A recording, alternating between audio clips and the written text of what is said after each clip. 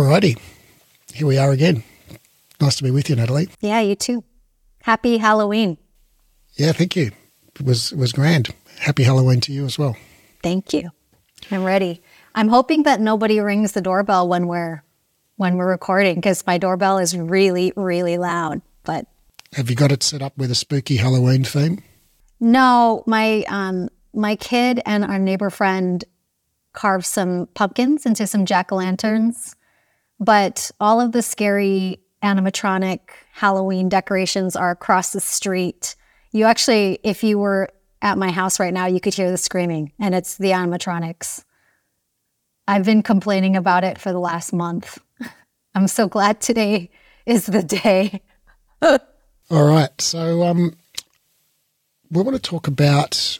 I think this is a kind of an assumption that is so prevalent throughout not just the Pilates world, but the fitness world, and I would even say the physiotherapy world to a large extent, that it is sort of like so prevalent that it's almost invisible, which is that feeling a muscle working means it's getting stronger, or maybe also, not feeling a muscle working means it's not getting stronger.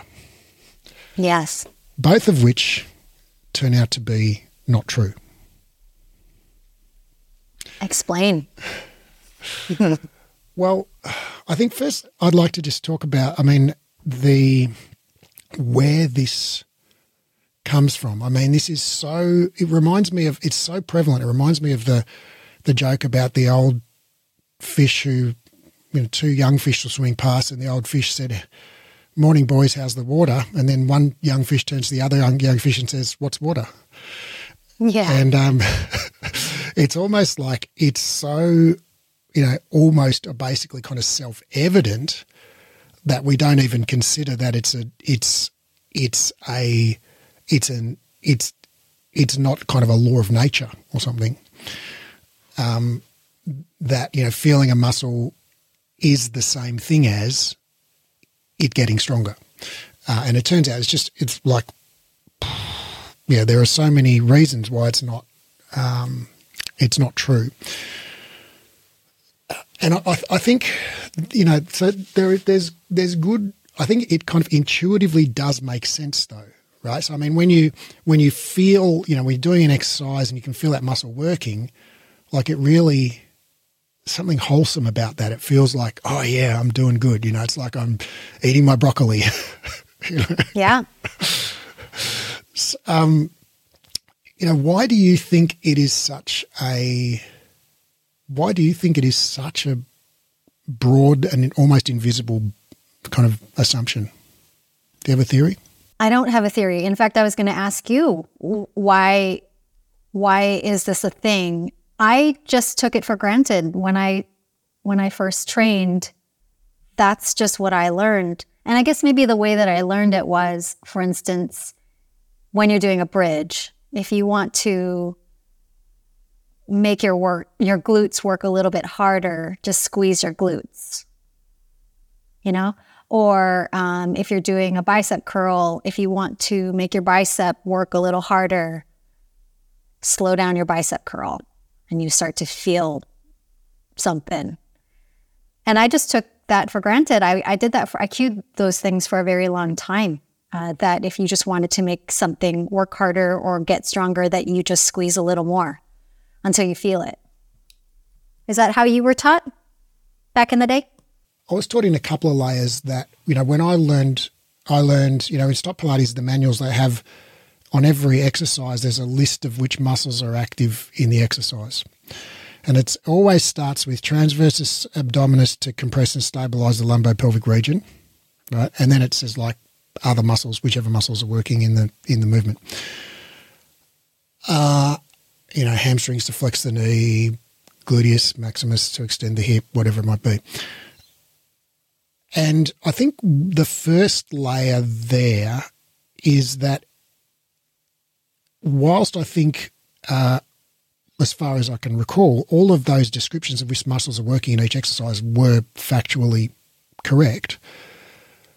The fact that a muscle is working in a movement, like, doesn't tell you anything about whether that muscle is getting stronger or not. It's like, okay, as I scratch my nose, my finger flexors are working, right? But I could scratch my nose for a year and they wouldn't get any stronger because there's just not enough load on me in that situation. So the fact that, when I'm doing, say, I don't know, a lunge or something, or even like, I don't know, the swimming exercise, for example, where I'm lying on my tummy, lifting my legs up and kicking. It's like, okay, the fact that my hamstrings are working in that exercise is a true fact. But it's like, you could probably do 10 million reps of that and not get stronger hamstrings. There's just not enough load on the hamstrings in that situation. So I think that's the first kind of point where confusion arises, is we've conflated or kind of confused these two ideas, or sort of smushed them together, of like, okay, if a muscle is working, in other words, if a muscle is active, therefore it is getting stronger. And that's just simply not the case, because hopefully I'm going to say this 50 times over the course of this episode, is the only definitively identified stimulus for muscle strengthening is high levels of mechanical tension on individual muscle fibers. And so there are lots of other things that might cause, stimulate strengthening, like metabolite accumulation, like, when you get fatigued and you get sort of acid in your muscles and all that. That's been proposed as a mechanism. There's not great evidence for that. There's lots of other theories about what might cause muscles to get stronger. All of them either have been shown to be not true or have very poor or conflicting evidence, or no evidence. There's a lack of evidence. And every study pretty much that we have, clearly shows that mechanical tension on muscle fibers is either the only or at least the main stimulus for muscles to get stronger. So it's like, there is no way around it. You have to have high levels of tension on the muscle fiber. And so whether the muscle is active, like a finger flexor when I'm scratching my nose, it's like, okay, it's active, but there's virtually zero stimulus for strengthening there. So I think that's the first point of confusion, is where we conflate whether a muscle's active. So if it's active, it's getting stronger, right? No, wrong. Well, and to your other example with swimming, which I think is a really hard exercise, I don't think I can do it for more than probably 45 seconds straight. And I totally feel certain muscles burning and I get really fatigued. But I think there's also a confusion between endurance and strength, feeling a muscle burn versus, and thinking that that's how the muscle is getting stronger. Because a lot of times, and I still hear this today, actually I heard it today in one of my tutorials where my students were doing a teaching practical, and a lot of them were saying things like, feel the burn. Do you feel the burn yet? Do you feel the burn? And it's not wrong. And they're probably feeling the burn, but that is not the same thing as a muscle getting stronger, right? The difference between endurance and strength. Well, I'd say it's not even necessarily, well, I guess it kind of is endurance and strength, but the feeling the burn. So if we can agree that high levels of mechanical tension on individual muscle fibers are the key stimulus for strengthening, and I'll whack a couple of citations in the show notes on that. But basically, if you read like literally any exercise science textbook written in the last 10 years, that's what it's going to say. Like, this is not a controversial thing to say. So high levels of mechanical tension are the stimulus for strengthening. When you feel the burn, that is a result of working muscles at a sort of medium to high level of intensity, not maximal intensity, for a relatively long period of time. So if you work sort of like for 30 to 90 seconds, say, at a kind of 70% level of effort, somewhere around that, you use an energy pathway to liberate energy for that muscle contraction called anaerobic glycolysis. And that just means that we're burning glucose or glycogen in the cell without the presence of oxygen. And one of the byproducts of that metabolism, of that liberating energy, is we produce acid. We produce free hydrogen ions, and we produce lactate, both of which are acidic. And so the cell literally becomes acidic. And we have free nerve endings around cells, and nerve endings are specialised to detect particular sensations, particular stimuli. So some nerve endings can detect pressure. Other different nerve endings can detect vibration. Different nerve endings can detect temperature. And then we have another set of nerve endings that can detect chemicals. And so the nerve endings that detect chemicals are stimulated when we have an accumulation of free hydrogen ions in the intracellular fluid, from anaerobic glycolysis.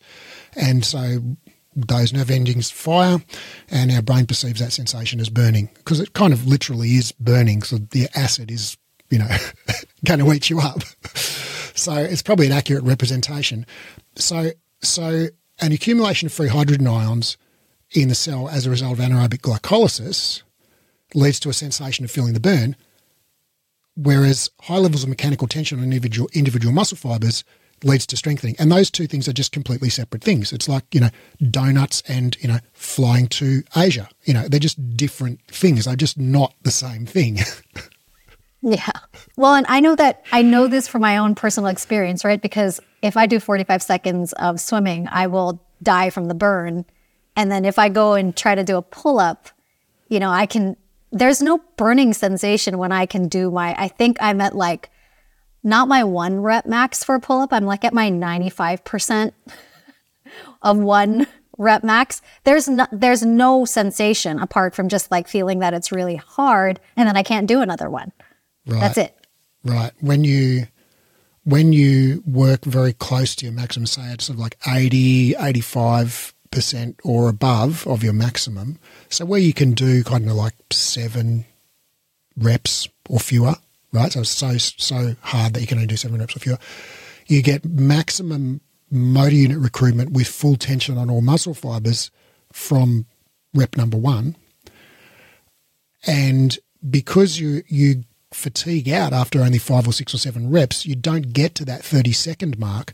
So you're not using anaerobic glycolysis to any significant extent, so you actually don't get the burn.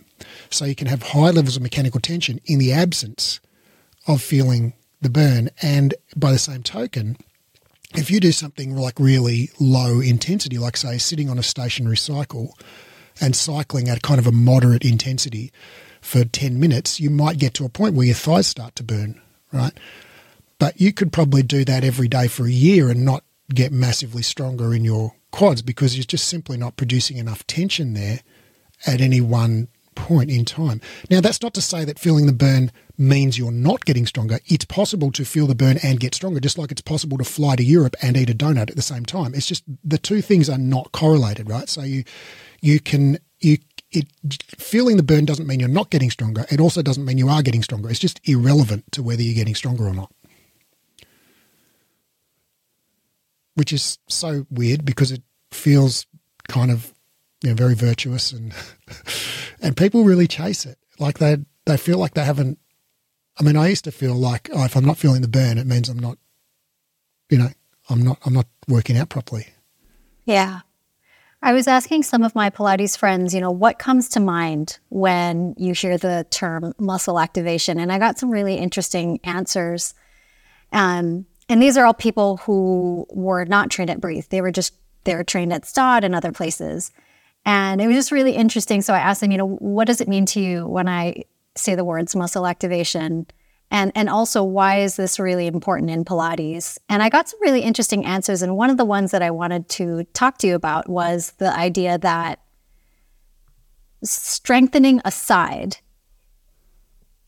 the part of the culture and part of the practice of Pilates is to have this mind-body connection, to be present in your body. So one of my friends said for her, she works with a lot of clients who are not very in tune with their body. So her bringing focus to them feeling the sensations of their muscle working is actually the goal And this again is not the same as wanting to use muscle, feeling the muscle as, saying that this is strengthening. But for her, she's like, I want my clients to feel their muscles, because a lot of them are so distracted by just modern life that they're so out of touch with their bodies. And my husband actually said the same thing when I was asking him, like, what is the benefit of feeling your muscles working? He's like, well, most of us just don't do that. So it's kind of nice to be able to be in tune with your muscles. So I just, what do you think about that? Like the idea that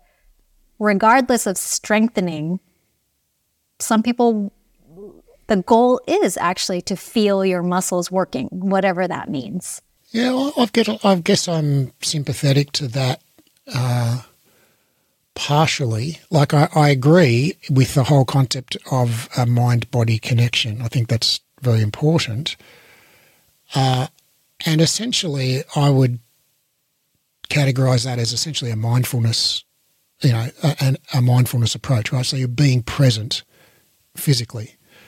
And, one way of achieving that could be to concentrate on the sensations you're feeling from your muscles. Another way could be to, become aware of your breath. Another way could be to, become aware of the sensation and pressing into the floor with various body parts, or filling out your T-shirt, or, there's lots of ways that you can become present and mindful of your, physical experience, of which paying attention to muscle sensations is one, but not necessarily any better or worse than any other one in terms of bringing you into the present moment. So I think, okay, I can see that that's a valid way of inducing that mindful state. However, I guess I'm going to say, on reflection, as I'm just kind of thinking through this as I'm talking, that I think it's probably a less useful way than something like focusing on breath. Whereas it's like, I would say I'm pretty sure I've never met anyone who can't tell when they're breathing in or breathing out.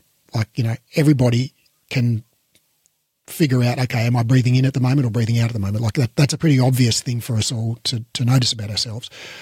Whereas I've met a shit ton of people who can't tell if their left piriformis is activating or not, or the quadratus femoris or the lower fibers of their anterior left external oblique or whatever. So I think, and I did a whole episode on can we actually feel muscles activating, half a dozen episodes ago. And the conclusion is, from a pretty exhaustive look at the scientific literature, no, we can't feel muscles activating because there are no free nerve endings in muscles that detect, essentially activation. We can detect tension, we can detect chemical changes and things that are the byproducts of muscular activation. But you can have tension by stretching a muscle, right? Even if the muscle's not active. You can have chemical, if I inject your muscle with acid, you'll feel the burn, but the muscle's not working. So the perceptions that we have that come from our muscles don't directly, the brain has no direct mechanism for sensing whether a muscle's active or not. We send the signal saying, hey, muscle, activate, but the muscle doesn't send a signal back going, yeah, I'm active. So I think, for many people, perceiving muscles activating is just either very difficult or impossible. And so I think as a mindfulness exercise, it might be much easier to concentrate on the breath or the sensation of pressing into the floor or the sound of your breathing or something, like some other thing that is more universally accessible to humans. What do you think? I think that's really interesting and really helpful because it makes me think about what you just said where, we can't know really if a muscle is working or not. Kind of makes me think about how I know not just for me, but for other people going to a physical therapist and being told that you have lazy or dead muscles. I'm doing the eye roll emoji right now. Like dead butt syndrome. I was actually, a long time ago, I was diagnosed with dead butt syndrome. Oh no, my condolences. It was devastating. It was devastating to be told that my ass was dead, Well, you can get a prosthetic for that now. Oh my God. Yeah. And I mean, where do we start with that?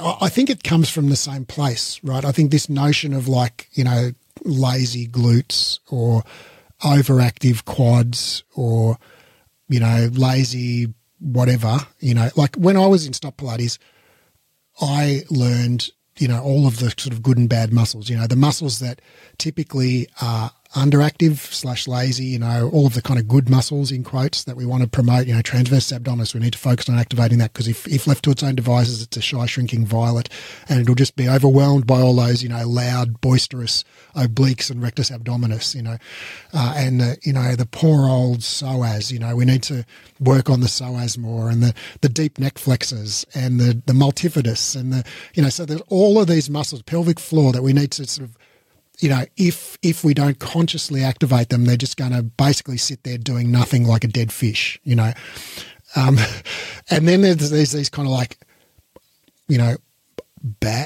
bad, end quote, muscles that's like are overactive in most people, like sternocleidomastoids in your neck or the tensor fasciae latae in the hips or the hamstrings in hip extension, they overactivate and my glutes don't work or, like there's all of these, the rectus abdominis takes over and the transversus doesn't work, or the quads are overactive in a lunge and the glutes are underactive, so we have all these kind of, this whole mythology built around certain muscles that are overactive and certain muscles that are underactive.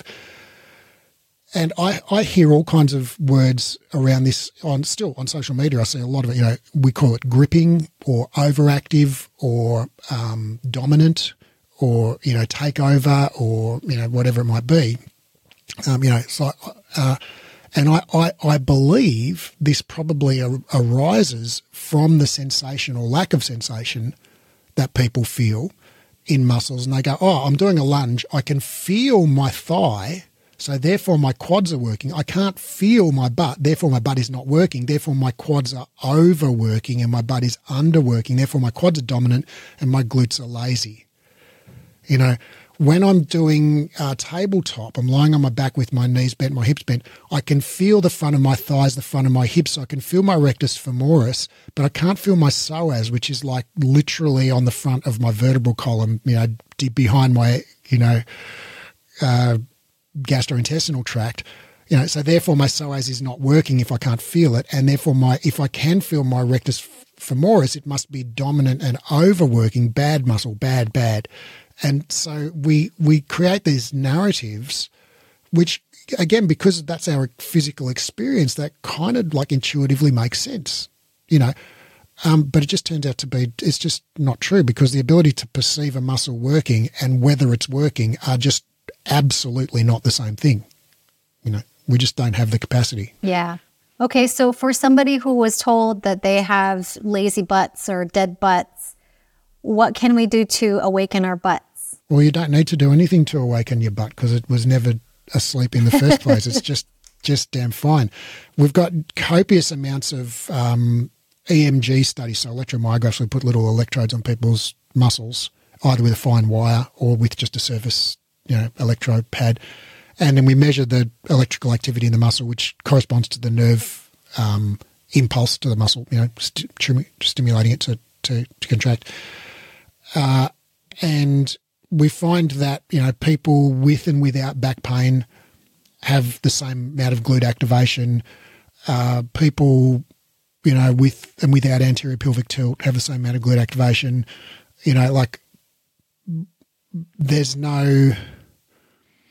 There's no rhyme or reason or pattern to people's, glute activation such that, less glute activation in a given movement equals more pain or less movement efficiency or whatever. Moreover, we find that in a lot of movements where, like when in Stop Pilates, I was taught in the Injuries and Special Populations course, this prone hip extension test where you lie on your tummy and then you lift one leg and your glute's meant to fire first. And if your hamstring fires first, that's bad, right? But if your upper traps fire first, that's terrible. It's like, oh my God, yes. Call an ambulance. Yep, I remember that too. I was trained that way too. And I used to cue people when they would start to shrug their shoulders. I'd say, keep your shoulders out of this. Right. Make this movement happen from your butt. Right. And so there's a great study by Lehman et al. Where they actually got a whole bunch of healthy volunteers with no back pain or anything like that and just put EMGs on their glutes and hamstrings and low back and whatever, and measured, which muscles fired first. And they found it was basically glutes fired last in everyone except for one subject, in these completely pain-free, healthy people. And so the idea that glutes should fire first in that particular movement is not true.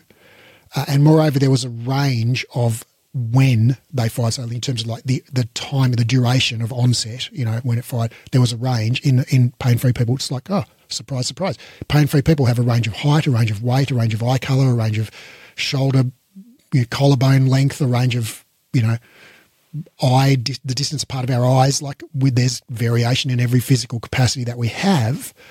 So it's like, well, why wouldn't there be physical variation in when our glutes fire in that movement? And it turns out that there is no single optimal pattern of muscle firing for a particular movement at a population level, because we have different limb segment lengths, different muscle insertions, different amounts of leverage, and also the muscle activation is load dependent. So as you increase the load, which muscles you activate change, right? Because you produce more or less force. There's more or less leverage for different muscles.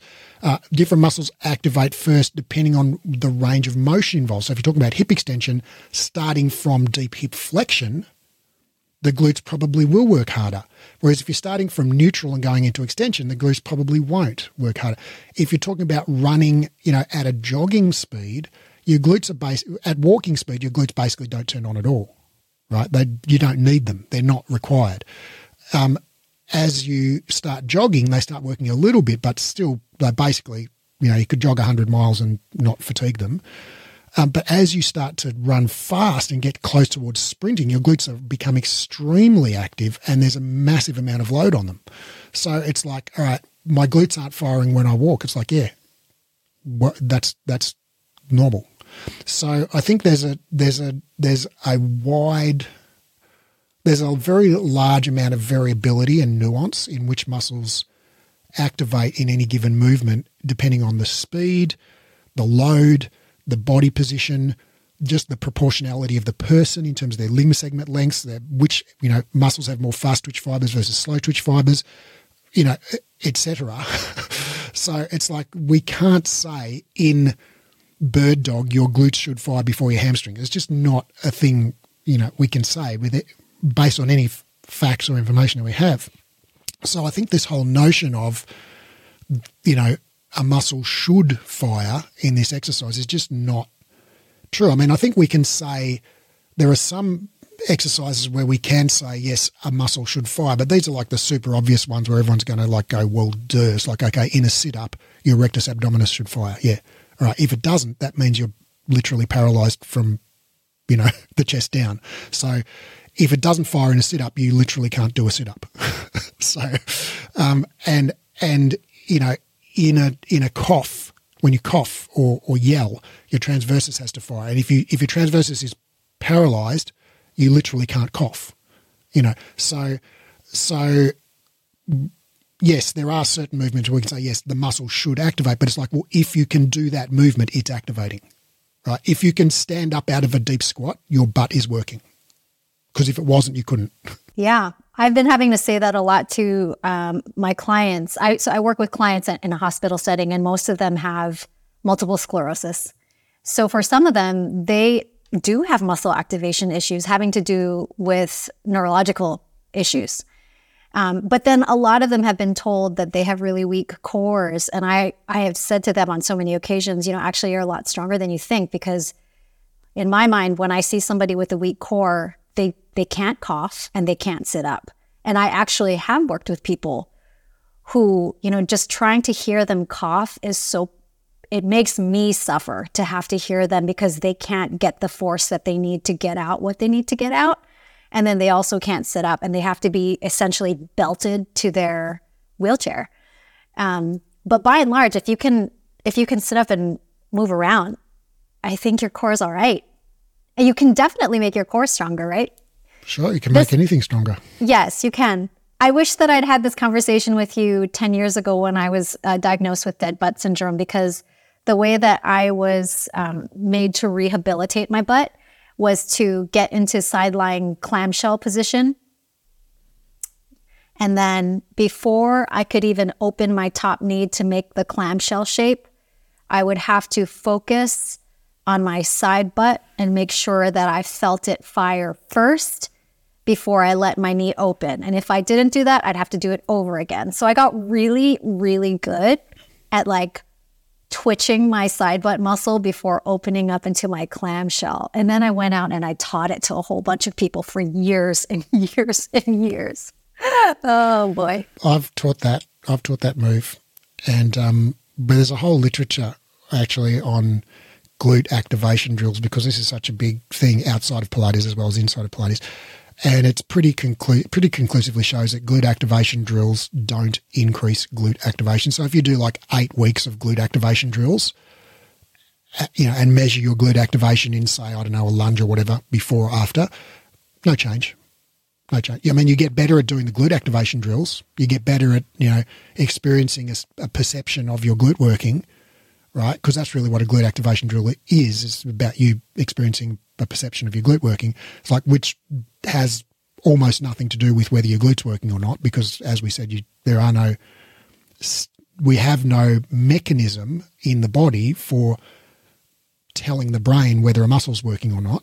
We can sense tension, we can sense chemical changes, temperature, vibration, pressure, but we can't sense activation per se.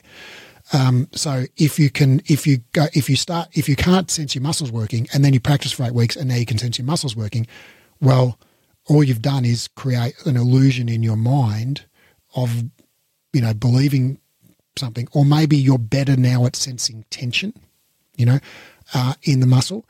But it's like, well, what's the benefit of sensing tension in the muscle? It's like the tension's there whether you sense it or not. The tree falls in the forest, it makes a sound whether you hear it or not. So it's like, yeah. And then you do your lunge 8 weeks later. It's like, no, the glutes don't activate any more or any less than they did, before all those glute activation drills. So yeah, it's such a weird thing. I mean, this whole notion, we could basically just stop doing it, and there would be like zero ill effects. Mm-hmm. Just no one ever mentioned muscle activation again. The world would be fine. Yeah. That's what I did. I just stopped talking about it, and I stopped worrying about it. That to me was the hard part. I was worried about it. Like, if somebody tells you that something in your body is dead, that's cause for concern. It's cause for concern. It's very nocivic, and I worried about it quite a lot, and I was just so worried about my dead butt. Yeah, it's like you don't want images of your butt kind of turning black and becoming gangrenous or necrotic, It's true. But it also makes me think, like you said, it's so pervasive. We take it for granted, and it makes me think about when we're with clients, teaching clients, and they always say, "Where should I be feeling this?" And that to me is just part of this whole conversation. The fact that they're asking, they're wondering, they're worrying, where should I be feeling this? I mean, I think, my interpretation of that question is, yeah, absolutely. Like you say, we've trained them to ask that question, because we've told them the last 999 times they didn't exercise, you should be feeling this in your X muscle. And so now they think that's what they should be focusing on. But I think essentially the deeper question that they're asking is like, am I doing this correctly? And so I think that's a fair enough question. But I think that the answer isn't you should be feeling it in your blah, blah, blah muscle. The answer is like, well, here's how to know if you're doing this correctly. If your back is straight and your legs are straight and the carriage is moving in and out, or whatever the criteria of success are in that exercise, well, that's how you know if you're doing it correctly, right? If your hips are staying still and your legs moving, you're doing it correctly. If your body's one straight line from head to toes, you're doing it correctly. So those sorts of things. In terms of that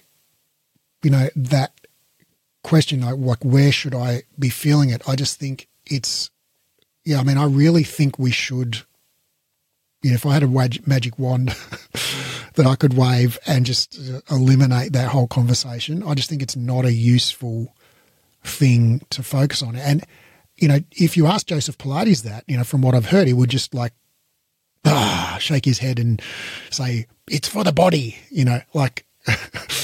he never mentions like specific muscles in his book. Once or twice he sort of says, "Oh, this exercise is good for the arm," or "This exercise is good for the stomach," or something. As a passing comment, right? He never says you should activate your whatever muscle. Never, never, never says that. In fact, he specifically says we shouldn't focus on this or that pet set of muscles, right? Rather than the uniform development of the body as a whole. And almost all of those original Contrology exercises are whole body exercises. They're not isolation exercises to target this or that pet set of muscles, because Joseph was dead against targeting this or that pet set of muscles. So it's like, what astounds me and just perplexes me is how did we get from that, from Joseph saying like it's a whole body, it's about whole body movement. It's not about focusing on this or that pet set of muscles. It's about the integration of the whole body, and uniform development of the whole body. It's like, how do we get from that to it's all about activating this or that pet set of muscles, transversus, pelvic floor, glutes, psoas, deep neck flexors, lower trapezius, like how did we go to the exact opposite of what Joseph's original vision was? Like, do you have any insights you could share on that? What are your thoughts?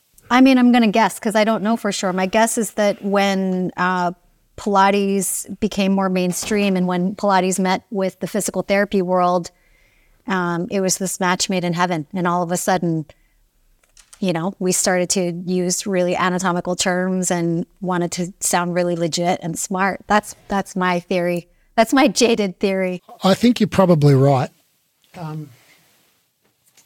It just blows my mind though. I'm just going to read here from Pilates Return to Life Through Contrology, originally published in 1945 by Joseph H. Pilates.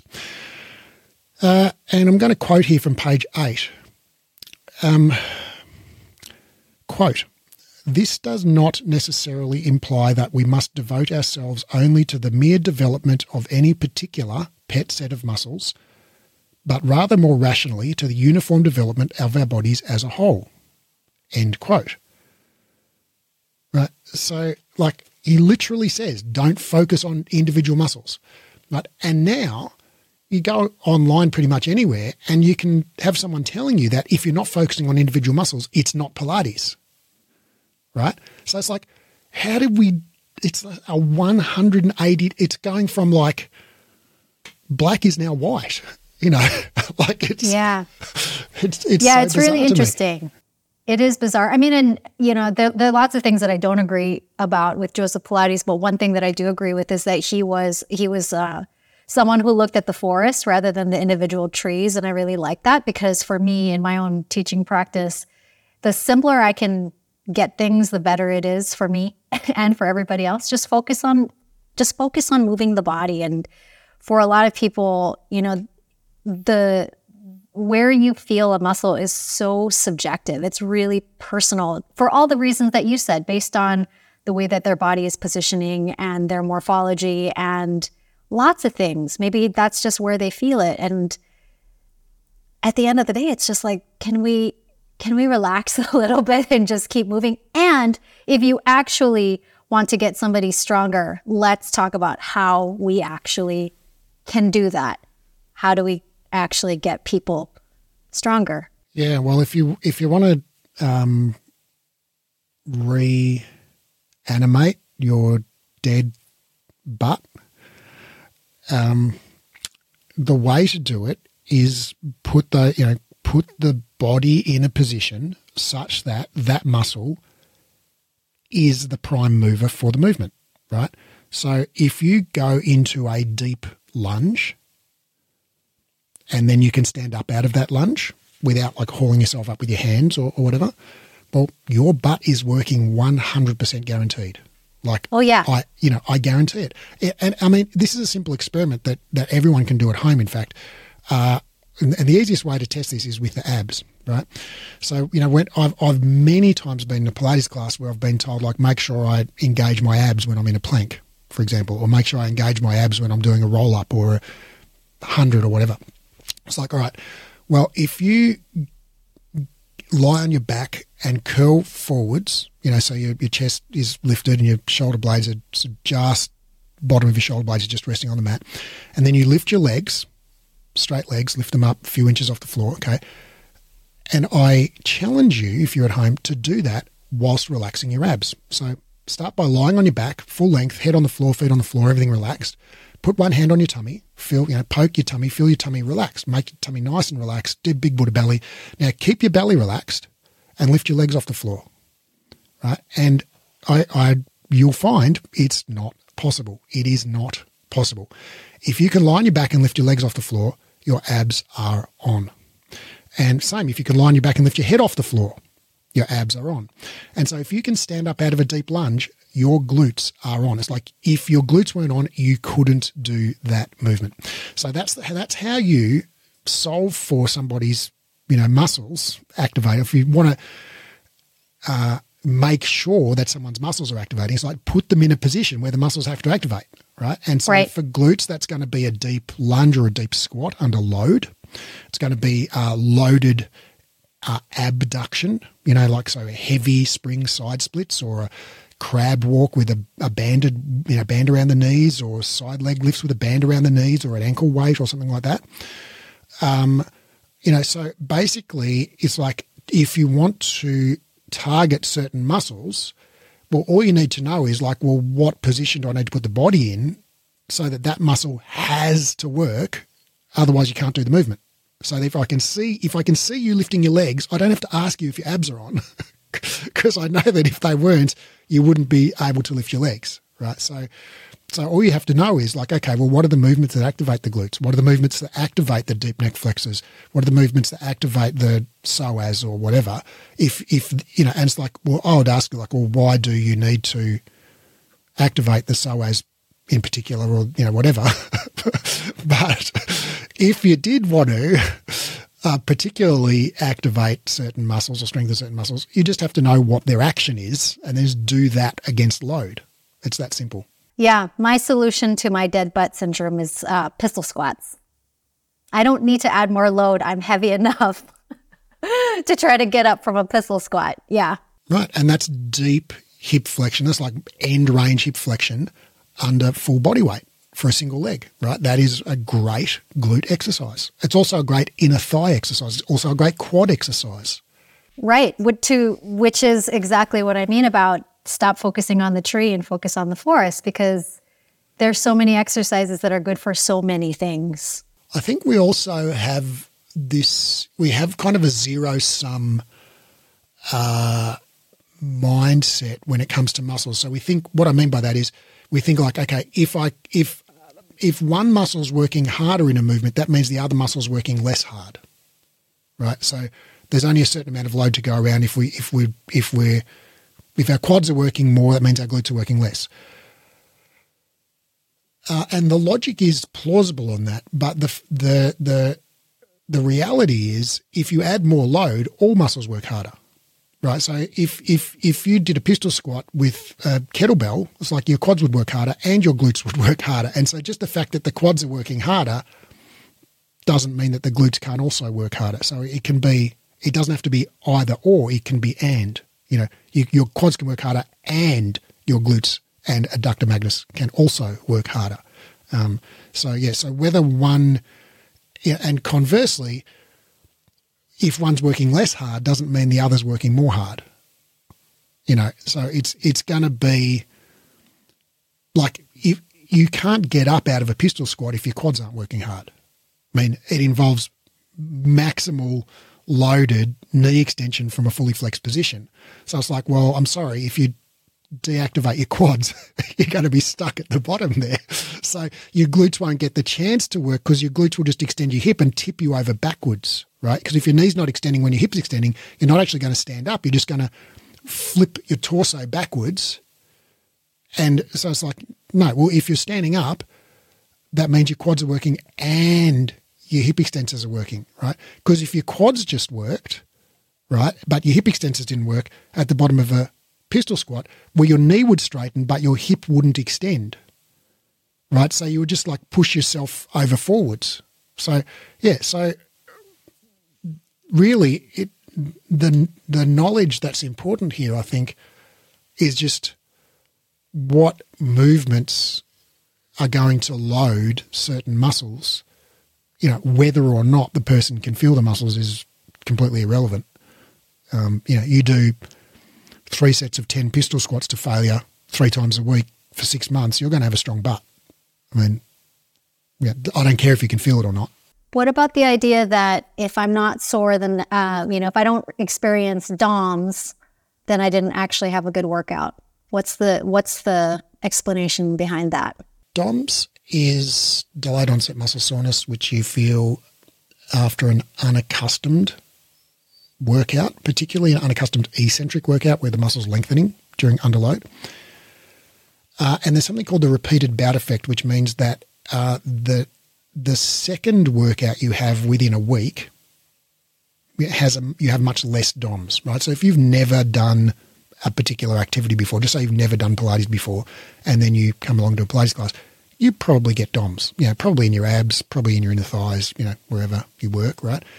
But then if you do Pilates again, like 4 days later, you'll get much less DOMS. And by the time you're doing Pilates twice a week for 2 months, it's like you basically won't get DOMS unless you do something unaccustomed. And unaccustomed might be doing like weightlifting instead of Pilates or something like that, or it might just be doing new Pilates exercises that you've never done before, right? So just doing something. So if you've done a lot of floor work, the hundreds and whatever, and then you go and do like the short box series on the ladder barrel where you're doing like ab work in full spine extension with your round back and hug a tree and all that, and you haven't worked your abs in that range of motion, it's like that's an unaccustomed workout, right? So you probably will get DOMS from that in your abs. But if you do that a couple of times a week for a couple of weeks, like the DOMS will stop.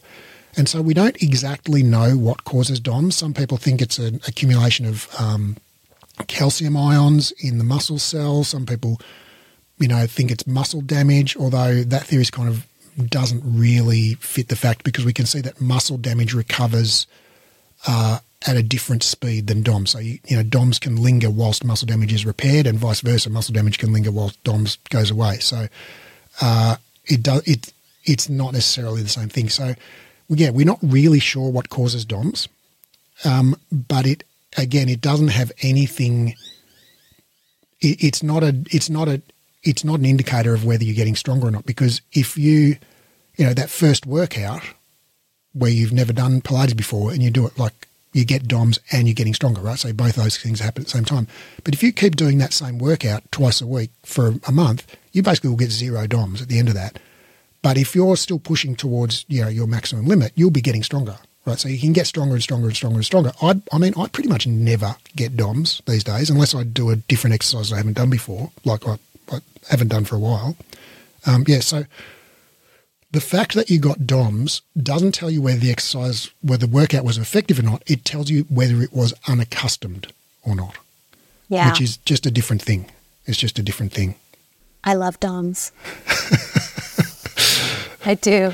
Well, I think there's, and we did an episode on DOMS like ages ago, and I think people do, and so I'm going to, although I've, spent the last whatever time we've been talking, 49 minutes, talking about, all right, if no one ever talked about muscle activation again, that wouldn't be a bad thing.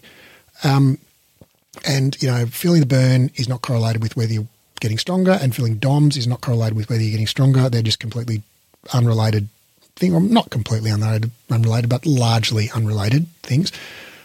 However, given that we're operating in a cultural zeitgeist where almost everybody is like, what's water? Almost everybody is like, okay, of course, when you feel the burn, that means it's working. And of course, when you get DOMS, that means it's working. Then I personally don't see any problem with taking advantage of that to give your clients evidence that your classes are effective, even though the burn and DOMS are not actually evidence that the class is effective. People will perceive it as evidence that the class is effective. But so if you want people to actually get stronger, you need to put them in positions where those muscles have to work under load, right? So if you want the glutes to get stronger, you need to do like deep loaded hip flexion or heavy abduction, right? So heavy side splits, pistol squats, whatever it might be, right? And they may or may not feel that, right? But that will get them stronger. And if you want them to feel their butt, well, there are a few things that you can do. You could do side lying legs in straps on reformer. You could do clams. You could, there are various things you can do that are going to like reliably get people to feel a burning sensation in their butt, because we do have free nerve endings that can sense chemical changes in those muscles. And so, when you accumulate free hydrogen ions, almost everyone can feel it. So if you do, say, some pistol squats for actual strengthening, and then some clamshells for perceived strengthening, then you'll get actual and perceived strengthening. The client thinks they're getting stronger, and they are, in fact, getting stronger. And then if you just introduce some novel exercises, so every week you might do one heavily loaded exercise for that muscle, say a pistol squat, right? That's actually going to strengthen it. And it's important to keep doing the same exercise, because then you can measure when you're getting stronger, right? So when you can do an extra rep, that means you're getting stronger. You can add more load as you need to. And then you do your clamshells, every day, so the client's like, oh yeah, I can really feel my butt working. This must be what's making my butt strong. And then you do one unaccustomed exercise, so you switch it up every week, right? So this week we're going to do heavy side splits. Next week we're going to do heavy lunges. Next week we're going to do heavy hip extensions with a strap, kneeling on the box on the reformer, and just keep switching it up. So we're always doing something the muscle's not used to. So we'll always get some DOMs. Okay, we'll always have the burning sensation in our butt when we're doing that clamshells, and we'll actually get stronger because we're doing our, pistol squats or whatever sort of loaded hip extension you're doing. And so that way you kind of get to eat your cake and have it too, right? And the clients, goes home and tells their friends, oh, I can always really feel my butt working in Natalie's class, and my butt's always sore the next day, and I'm getting so much stronger, and my jeans fit better now. And they'll have all of the evidence. So I'm, that would be the approach I would take. But I would never say something untrue, like, when they're doing their clams, oh, the fact that you can feel this means it's really working, right? I don't need to tell them that, because they already, quote, know that. Mm-hmm. How do you stick with telling little white lies or little lies of omission to our clients? I like your plan. I really like what you did. You heard it here, folks. Here's the strategy: is you actually do something that makes them stronger, and then you do something else that makes them think that they're getting stronger. I really like that. Because I think it is absolutely part of our job. That's not part of our job. It's a really effective teaching strategy to meet your clients where they're at and to play with their expectations. And feeling the burn, having DOMs, all of those things, I think for them is just psychologically very satisfying. It is for me. Like, I've been working with you and listening to you for years now, and I understand that DOMs doesn't necessarily mean I'm getting stronger, but do I like it? Yeah, I do. I feel like I've done my due diligence for my body. When I wake up the next day and I'm like, oh yeah, I can feel it. I can feel it in certain places. So yeah, I'm with you. I actually try very hard not to educate my clients very much anymore. I just don't. I used to way back when. I would name all the muscles. I would use all the fancy terminology. And I have gone the exact opposite route now. I just focus on movement. A lot of what I'm talking about is the things that I love seeing, the things that my clients are doing right. If I feel like my clients are coming in and they're just like, oh, I have weak cores, I really want to work my core, my strategy is to save the ab series for last in the class so that they leave feeling it. Peak end roll. So I'll do the whole class, and then at the end, it's just like, okay, get on your backs. We're going to do the ab series. And I just make them die in the ab series and then do a really, really quick cool down. And it's just like, bye. And they're just like, oh, my abs. And, I just want to give them what they want, and they are happy for it, and they come back for it, and they keep trying hard, and they love it. And so, yeah, I don't even know that it's white lies or lies of omission. My teaching strategy is to just not talk to them about the technicalities of anatomy and biomechanics unless they ask. Otherwise, it's just like, let's just have a really fun time. Mm. All right. Well, I mean, I'm happy to go along with you. It's not a lie of omission. I mean, apparently shampoo doesn't need to foam to clean your hair, and the foaming is just a placebo that helps us all feel like we're doing a good job of cleaning our hair with it. It sure does work for me. I wouldn't want non-foaming shampoo. And, I've also heard, I don't know if this is true or not, but I've also heard that when you press a button in the elevator to close the doors, it doesn't actually do anything. That just makes you feel like you've got some control over the situation. Yeah, I can see that. So, yeah, I mean, I think, and the minty taste in toothpaste, right? The active ingredient is not mint. The active ingredient is fluoride. So, with or without mint, it's still going to do just as an effective a job of protecting your teeth. So the minty taste is just, again, it's a placebo to make us feel like we've cleaned our teeth and they're clean because mint feels clean, So I think, okay, well, the burning sensation is like the foaming in shampoo or the minty sensation in toothpaste. It's not strictly technically necessary, but it's probably going to increase adherence and enjoyment of the class and people's sense that they're doing something worthwhile, so they're more likely to come back. Yeah. And by the way, like the minty toothpaste is really important to me. Do you know when you go to the dentist, do they give you options, like for fluoride? They'll say, do you want strawberry? Do you want bubble gum? Do you want mint? And I'm just like, what are you talking about? Of course I want mint. I want the real stuff. No, I want your dentist. They never give me an option. Oh, yeah. In fact, I don't even think it's mint, the one they give me. It's just like this kind of weird gel that they paint on your teeth and then... Yeah, I don't recall but it doesn't have flavor. I don't recall. Oh man, yeah. That's too bad. We have flavored fluoride. And actually, my kids' dentists, they are very picky about the language that they use. So they don't call it fluoride; they call it vitamins. Vitamins for your teeth. Well, technically, it's not actually a vitamin. Yeah, no, I think it's a mineral. Yeah, yeah, but they call them vitamins for your teeth, and they tell the parents like, don't call it fluoride. We want them to, show us their teeth and get this stuff put on. So, yeah. No, I think all of those things are really important. Most people, I feel like, well, not most people. Most of my clients, they're not coming to Pilates for me to educate them. They are coming to Pilates because they believe Pilates will help them feel stronger and avoid pain and live better lives. And I'm happy to provide that for them.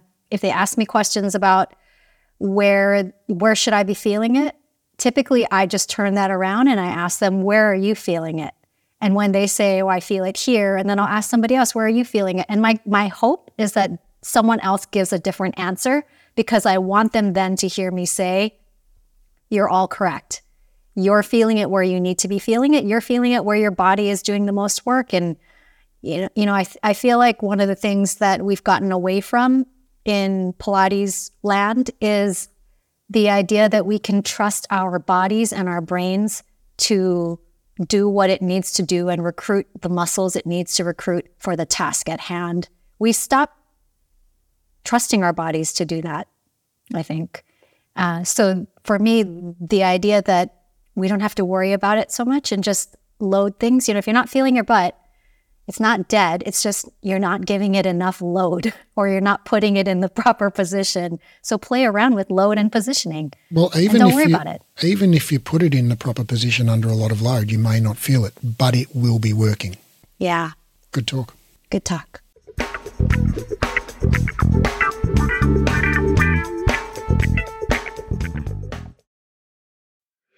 After 2 exercise science degrees and over a decade and a half of reading research daily, I've condensed all the current science on rehab into a program called the Clinical Exercise Specialist Rehabilitation. Inside the program, I'll teach you to do 3 things. 1, deeply understand how the body works. 2, confidently and expertly rehab literally any client. And 3, get results for your clients. So ultimately your clients tell their friends and you become known as the go-to expert in your area. This program is completely unlike any education you've done before, even if you've studied with us before, because of the way we've built the learning design. It's an online, flexible, skill-based learning program, which means you keep doing the skills under supervision until you're good at them. It's more of a mentorship model than a traditional course model. So rather than rushing through the content and having sort of one go at everything, you actually just practice live and we give you feedback and guidance and we dialogue and explore concepts together until you're highly skilled and confident. We just keep working the material until you get it. It's not rushed at all. It's not about ticking off the content. It's about engaging, practicing, and applying it until you own it. This is a life-changing program, not some weekend certification. I've put my heart and soul into building this, and I can't wait to share it with you and help you discover your genius for anatomy and rehab. Now, because of the highly interactive nature of this program, we're only taking on 12 students worldwide. The program starts on March the 1st, and the first 12 qualified people to apply will be allowed to enroll. So if you're interested in learning more, click the link in the show notes and download the course guide, or go to breathe-education.com and click on the clinical certification menu link in the top menu. That's breathe-education.com and click on the clinical certification link in the top menu.